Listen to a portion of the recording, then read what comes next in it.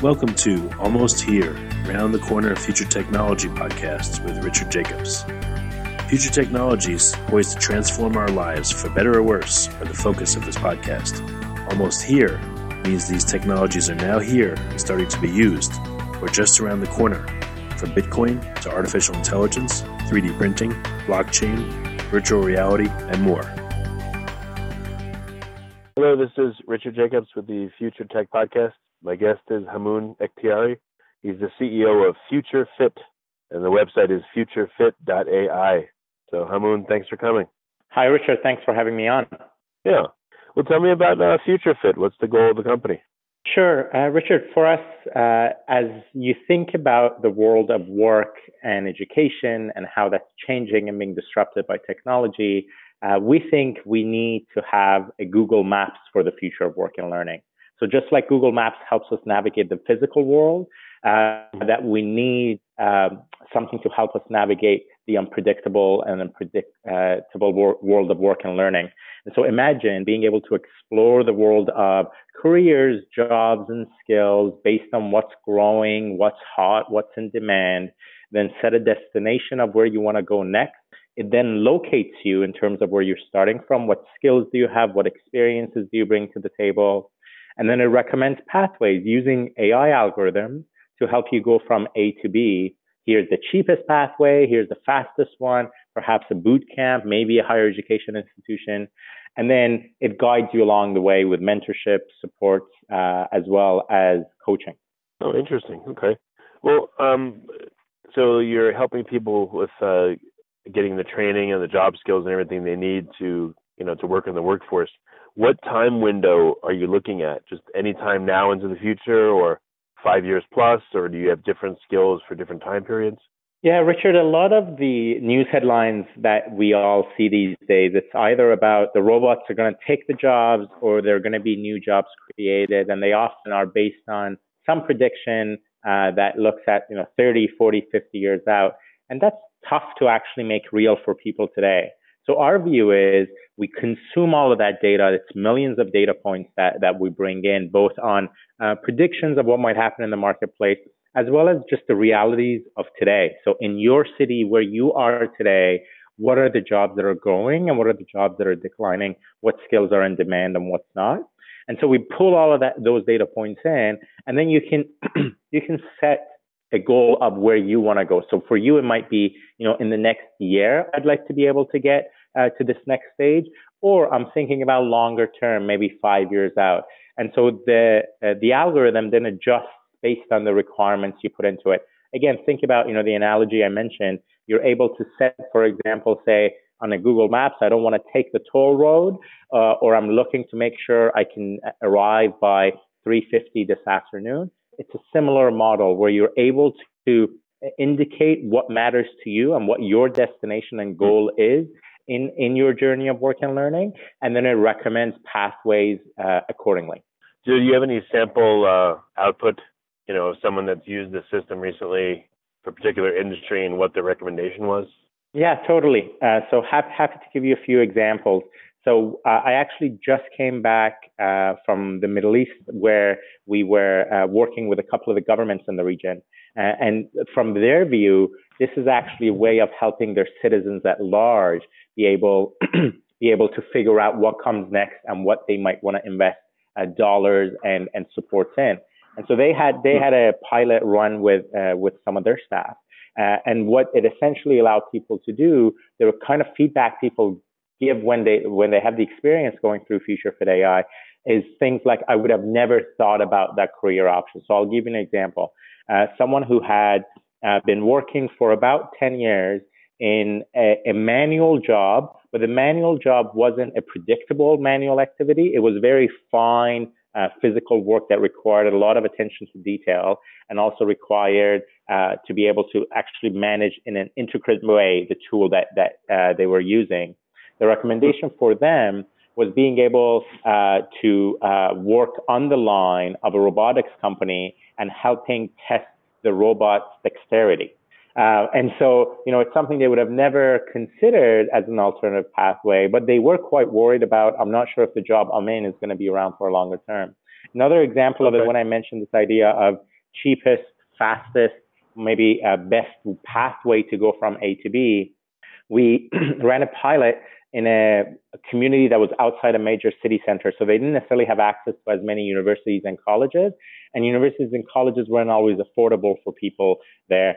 And so some of the young people who were thinking about what they might want to do next, one of their requirements was they needed to make at least $25,000 before they even thought about what a next stage education, higher education experience might look like.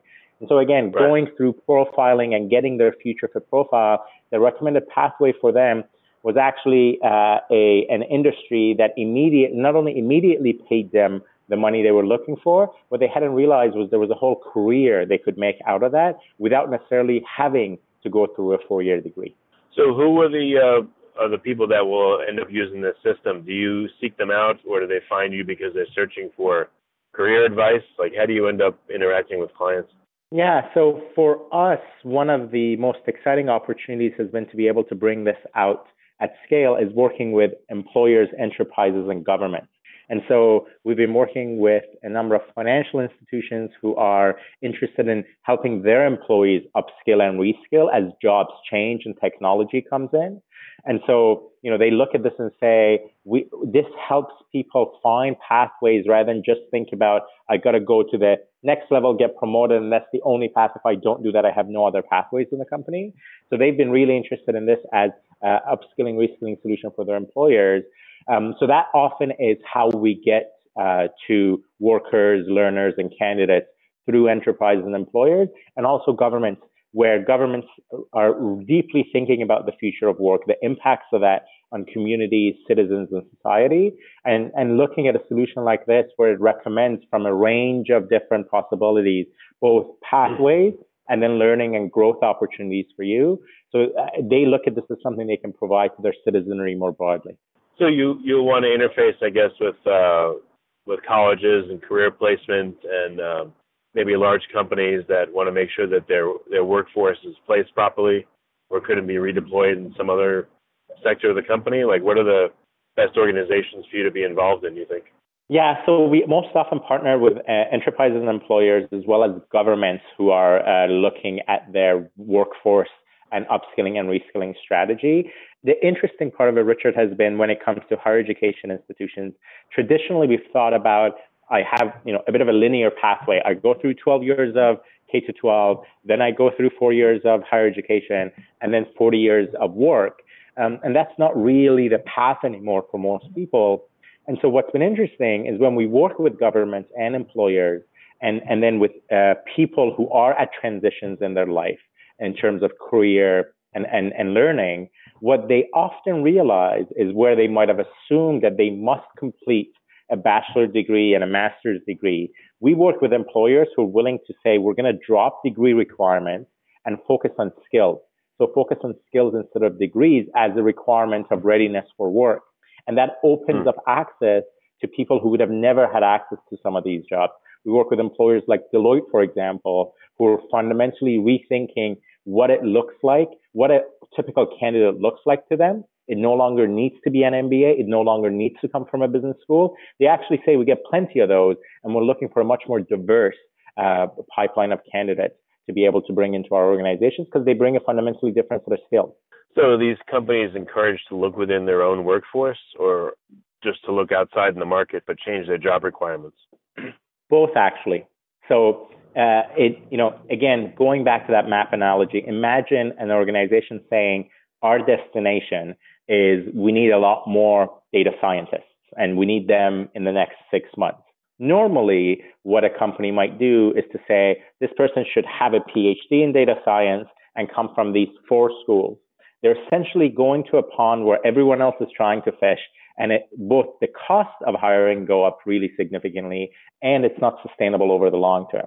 And so what we work often with them to do is, one, to say to your point, who inside our organization might be 1 step, 2 step, 4 months of training away from being able to take on a role like this because of the skills they already have developed? And how do we look much more broadly at the pool of candidates in the marketplace, especially those who might not otherwise have had access to the world of work and these job opportunities. And that benefits both the candidates, their employees, as well as the organizations themselves, where they're not paying an inflated price to a very small pool of candidates. Okay, interesting. So, what do you feel like your algorithm is good at, and where is it weak currently, or where does it really shine, and again, where does it need to be improved? Yeah, Richard, that's a very good question. I think we often talk about algorithms and AI and don't necessarily dig into that gradient of strength and weaknesses for the algorithm. So for us, what we find, and we're able to access essentially labor market information that's updated daily based on job postings, resumes, as well as hiring decisions. And so where it's quite strong is being able to leverage those insights from what's happening in the labor market. And you can cut this a few hundred different ways to say this geography, this particular industry, this particular sector or skill. And it can give you really helpful insights about jobs, opportunities, careers, and skills that you would have not otherwise thought about, of being able to achieve the kind of life goals you have. It can do that quite strongly and quite well. Where we're making some investments because the data in the marketplace is just not great to improve over the coming months and years is this idea of how do you know which one of the education providers, so whether that is a university, whether it's a college, whether it's a boot camp, whether it's just an actual private provider in your community where it's an in-class offering, how do you know which one of them actually delivers high quality outcome? That data set, Richard, is not very widely available, and there is no common taxonomy to it, right? Every one of those providers come out and tell each of us, come to me, we've got the answers, and here's how much that's going to cost. What we're investing in is to be able to build a broad database of cost, duration, and effectiveness, all of these learning, education, training experiences, so that over time, once you decide here's the destination you want to go to, just like Google Maps would tell you, here's what the train would look like, here's what a car would look like, here's what walking would look like, we'd be able to tell you, for you to achieve that goal of getting to that destination, here's the range of pathways available to you, and a meaningful assessment of which one of them might best match your criteria for getting there. So because you have data that most people in the market don't see, and you have a lot more data, what kind of trends or interesting things are jumping out at you, right now? Yeah, I think one of the biggest ones that surface when we dig into the data, Richard, is we all hear about coding these days, right? Let's learn to code. Let's teach every kid to code. We're just actually working with the government who'd announced a strategy of helping all young people in the country learn to code. And the interesting thing is that when you truly incorporate both the medium-term and long-term data, one is that in the longer term, a skill like coding is one of the most susceptible to automation, right? It has all the characteristics. It's repeatable, it's in a language that computers and machines can understand, and it is already on a path to being automated. That's one in terms of just automation risk that I think we often don't think about just because it's fancy and it's technology. The other piece is when you look at the supply in the marketplace right now, because of the number of boot camps out there and the number of people who've taken a coding course, the junior developer market is oversaturated in a lot of major centers, right? That it is not that there is a lack of people who've just come out of a boot camp and looking to get a job as a junior developer. We did some experiments with a couple of organizations. Within 48 hours, and these are not well-known brands, of posting for a junior developer job, they ended up getting 250 plus applications. So the challenge isn't at all a supply question, right? And so I think one of the trends we're seeing is a lot of blind decisions being made both by companies and governments, as well as by candidates, around skills that might seem trendy, but in fact, when you dig into and have the visibility and insight of the labor market information, it's probably not the best bet and the best return on investment of your dollars. That's probably one big insight. Another is the opposite maybe of that coin. Areas and fields that have actually meaningful pay growth and long-term prospect, but people are not thinking about. So areas where it's high human touch are actually very low in terms of at least the next 20 to 30 years risk and susceptibility to automation. So things like social work, right? Or healthcare. But the number of graduates who are meaningfully thinking about those as career pathways, whether because they're not as sexy these days or as attractive, or often, and a lot of them, they're surprised to know how much they can pay in the long term, they're not choosing those pathways. But the demand is growing for those fields because the older our populations get, especially in a lot of the Western countries, the more you're going to need those kind of supports in the system. So that's probably the second, and maybe I'll just finish with the third one, which is a personal favorite of mine.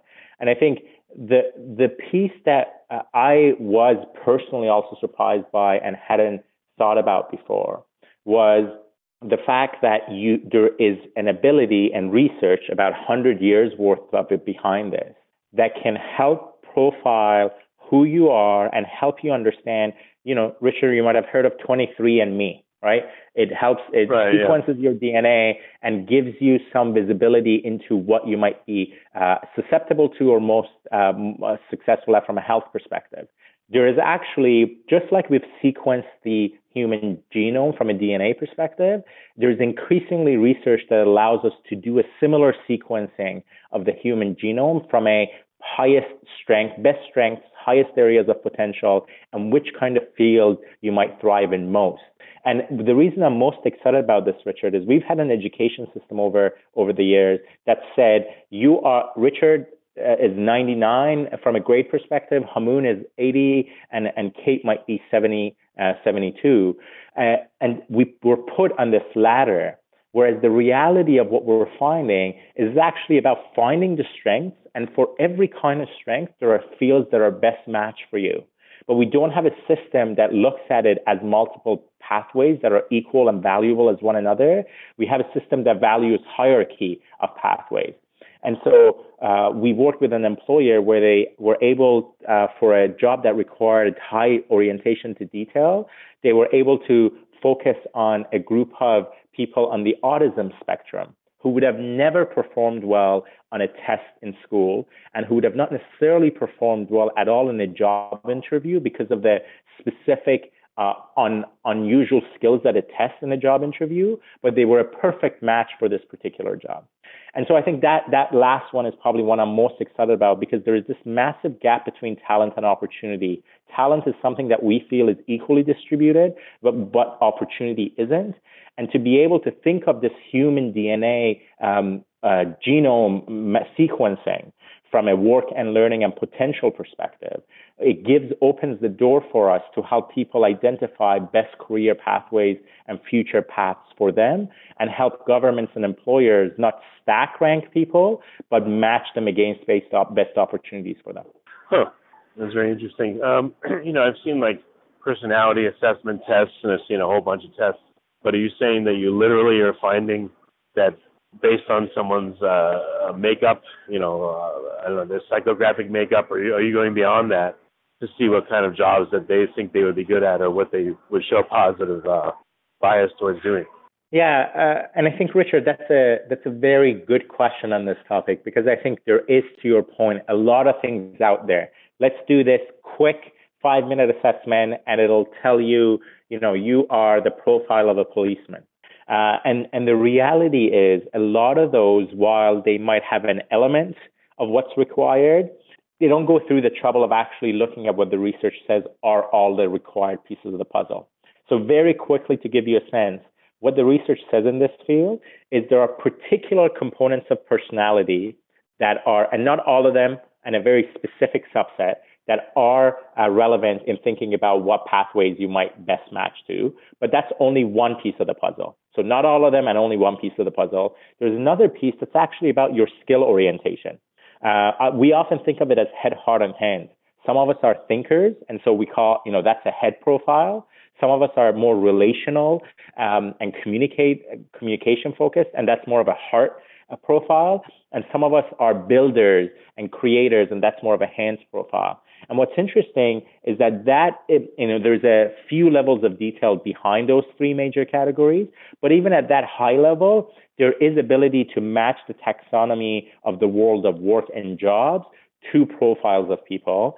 So if you take personality, combine it with a skill profile, add into that things like geographic requirements, interests, and do you like to work outside? Do you want to work inside an office? Once you put those pieces of the puzzle together, you can actually meaningfully, rather than just that orange, blue, green test that we might do in grade 10, actually give people a dynamic profile that evolves over time and that can learn from them and their choices and decisions to help them better and better inform their future learning and career decisions. I wonder if this could be used for entrepreneurs that, want to understand their markets. If they could somehow use this data to find new markets for their existing products.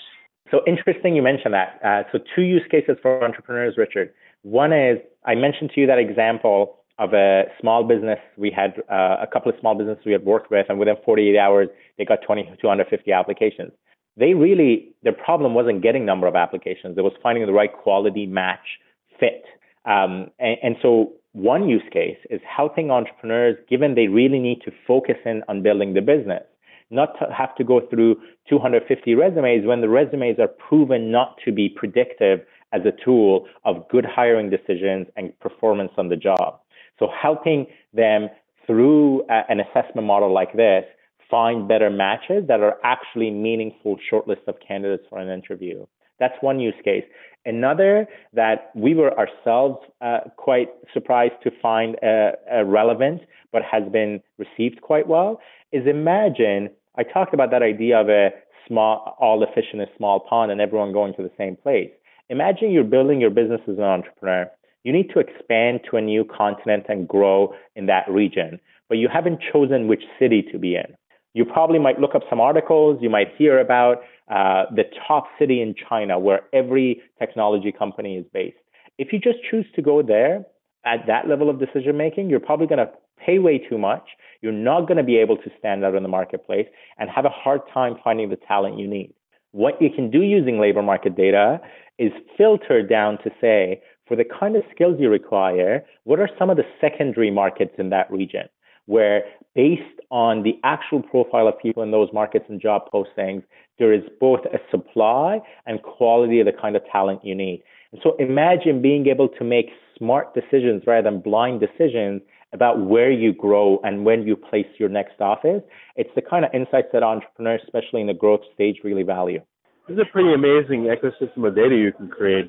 I mean, I can see for job sharing at some point, if that becomes a thing, you can inform companies what kind of candidates are in their area that can work their jobs.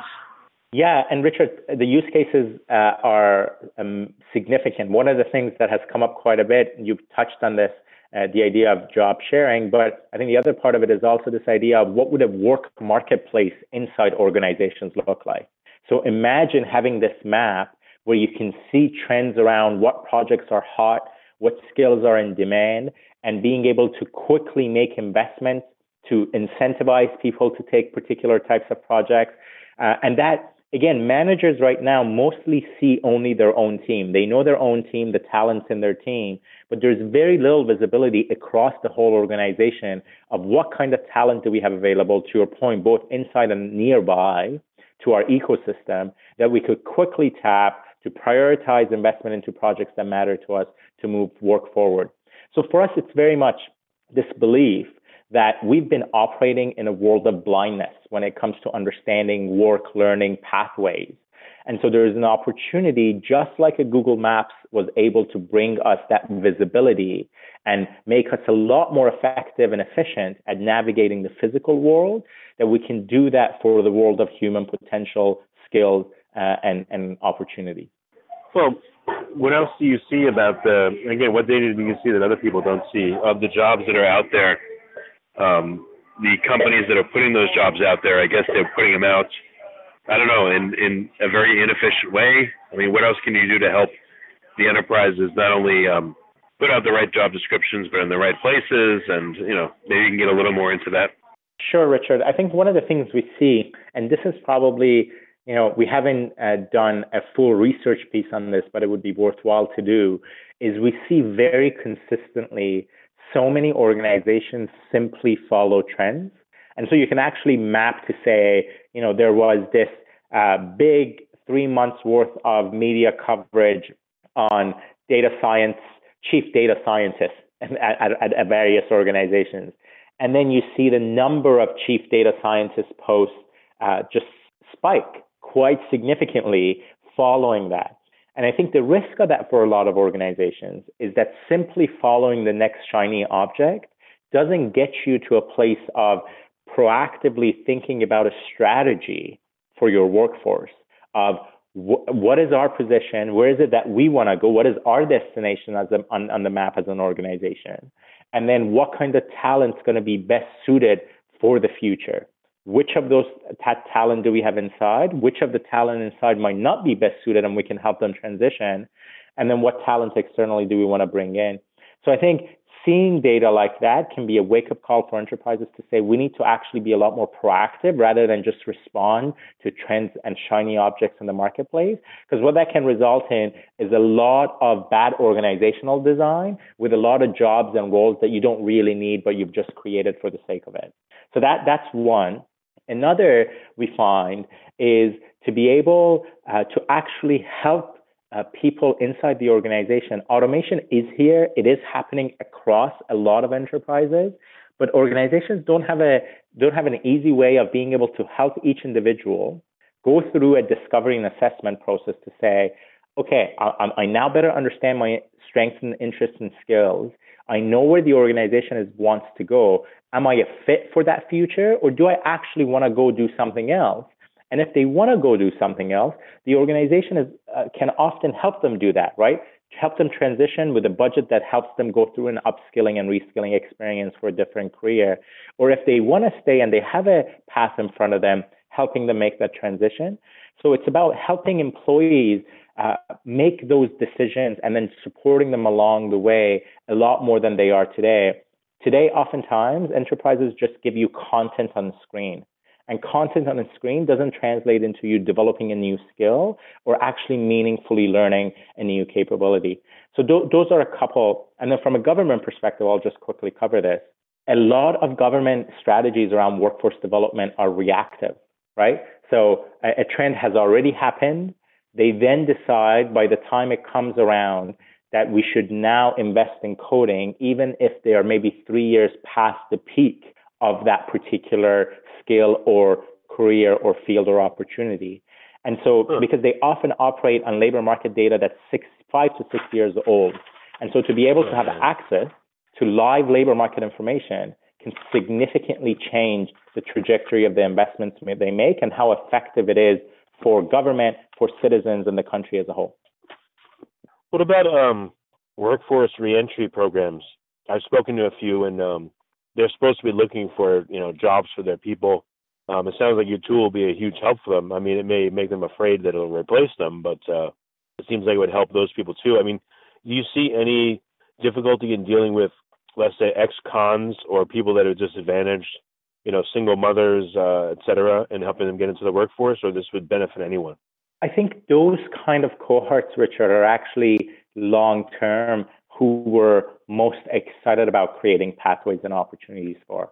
I mentioned this briefly, I think, earlier, but the entire FutureFit AI came about from this belief of the gap between talent and opportunity. And we so often profile people based on a couple of factors and then dismiss them as having any potential skills or capabilities, right? And this might, you might have heard this, but it is often talked about people who might have gone through the justice system. They are in a lot of ways entrepreneurial. They have a lot of those skills that enterprises now demand. Now, yes, of course, enterprises are going to have questions around safety, risk, ability, and whether they've gone through a change journey. And some of those you can very much validate through a meaningful assessment of the candidate. To your point, I think of a Google Maps. When you take a detour, the map just doesn't tell you, okay, you took a detour and I'm done with you. The path stays like it was. It recalibrates and gives you a new path. And so you mentioned mothers who might have taken some time off from the workplace. often finding it a struggle, even though they still have as many skills, if not greater, empathy and human emotion, social emotional skills to bring to the workplace, find it difficult to get back into the marketplace. And so much of that is just because organizations have bad proxies for deciding potential skills and talent. And we absolutely think that a solution like this, and hopefully many more solutions like this out in the marketplace, can help organizations pull the curtain away from, I'm going to look for 6 seconds at a resume that's a really bad tool about giving me information about you, and make an implicit judgment about the 2-year gap in your resume that you were just not able to get a job, rather than you made an investment to be at home, and actually be able to have a meaningful profile. We now work with organizations who say, we'd like to target specifically candidates who come from marginalized communities, candidates who are otherwise overlooked. We ran an experiment with a number of large employers, all of them with at least 20,000 employees, and we had about half a dozen of these on board. They agreed, following a 4-month career readiness and training experience, that they would give interviews for their jobs to candidates who didn't have any higher education degrees and who all came from marginalized communities and backgrounds. Opportunities like that, Richard, we think can change the workforce. Yeah, definitely. I mean, it sounds like it's more interesting the more you talk about it. I wonder, it'll be interesting if you were able to partner with, like Monster.com or, I don't know, Indeed or something, and you put your FutureFit approved stamp on the candidates, and then employers could know, okay, well, we're going to get much better candidates from this site because they've been vetted by your process, Richard, we might have to call you after this call for some expert in residence advisory. It's a lot of the questions you're asking are the ones we're thinking about. So very much about how do we get into the existing pipelines and transition points and help people make the best decisions, both as candidates and as employers and government. But absolutely, so we're in conversation with a number of the job boards about what a partnership might look like. Very cool. So this is available to enterprises. Can individuals use it? Can they go into your system and say, hey, throw me in the pool, this is how I am and my skills and all that, or you're not there yet and you're going to stick with enterprises? Yeah, so we, if individuals visit our website, FutureFit.ai, they can easily sign up and we roll out cohorts. We think it's a much more powerful experience when you're going through it with others. And so if they sign up on the website, we've run a number of cohorts of people going through this experience. As I mentioned, we are headed to the Middle East in the new year to run a massive pilot there as well with a couple of governments. And so I think it's absolutely something that I would encourage people to do, to visit the website, and we'll be in touch with them as each cohort. We have about 3 or 4 cohorts every year that run, and so we'll be in touch with them when those come live. Okay, very good. I don't know if you know or you could say, but what's on the table for the coming year? What new things are coming out from you guys?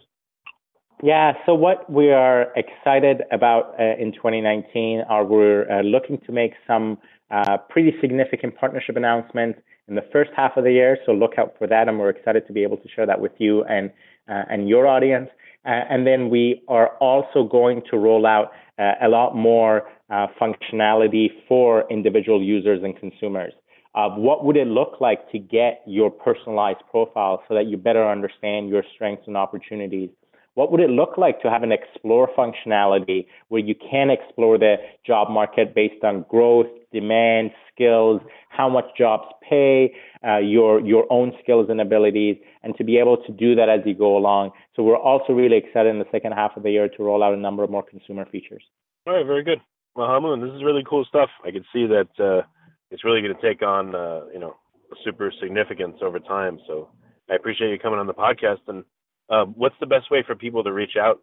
Yeah, thanks so much for having me, Richard. It's been great chatting with you. Best way to reach out would be to visit FutureFit.ai and sign up there. And we reach out with opportunities from employers. We reach out with opportunities in our own network as well as new features and products for people. So that would be the best way to get in touch. And look forward to following your podcast and future episodes as well, Richard. Thank you. You have been listening to Almost Here, Around the Corner Future Technology podcast with Richard Jacobs.